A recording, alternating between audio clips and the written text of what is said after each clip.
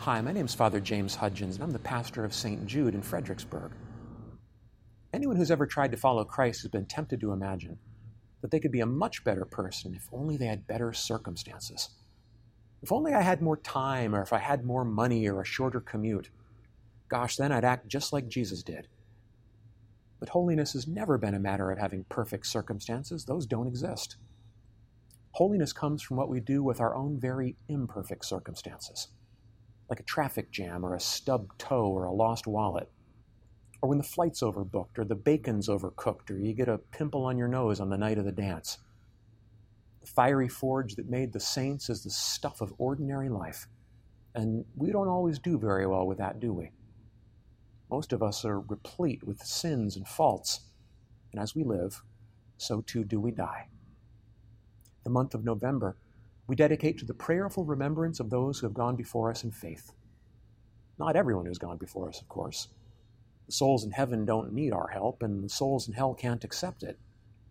In November, we remember purgatory, a temporary state of purification from sin after death. Because your sins and your faults can't go to heaven with you. If they did, heaven wouldn't be heaven. Sometimes people object to this and they say, yeah, but didn't Jesus die for all sins? And the answer is, he certainly did, and nothing's lacking.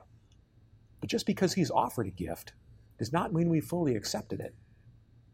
God draws every soul to himself, but it doesn't happen in an instant. Overcoming sins and faults is a slow process. And on All Souls' Day, we remember that process might not be finished at the hour of death. It's why we pray for the souls of the deceased. It's why St. Ambrose once said, those whom we've loved in this life, we must not abandon in death, until by the help of our prayers, we've carried them safely to the kingdom of heaven.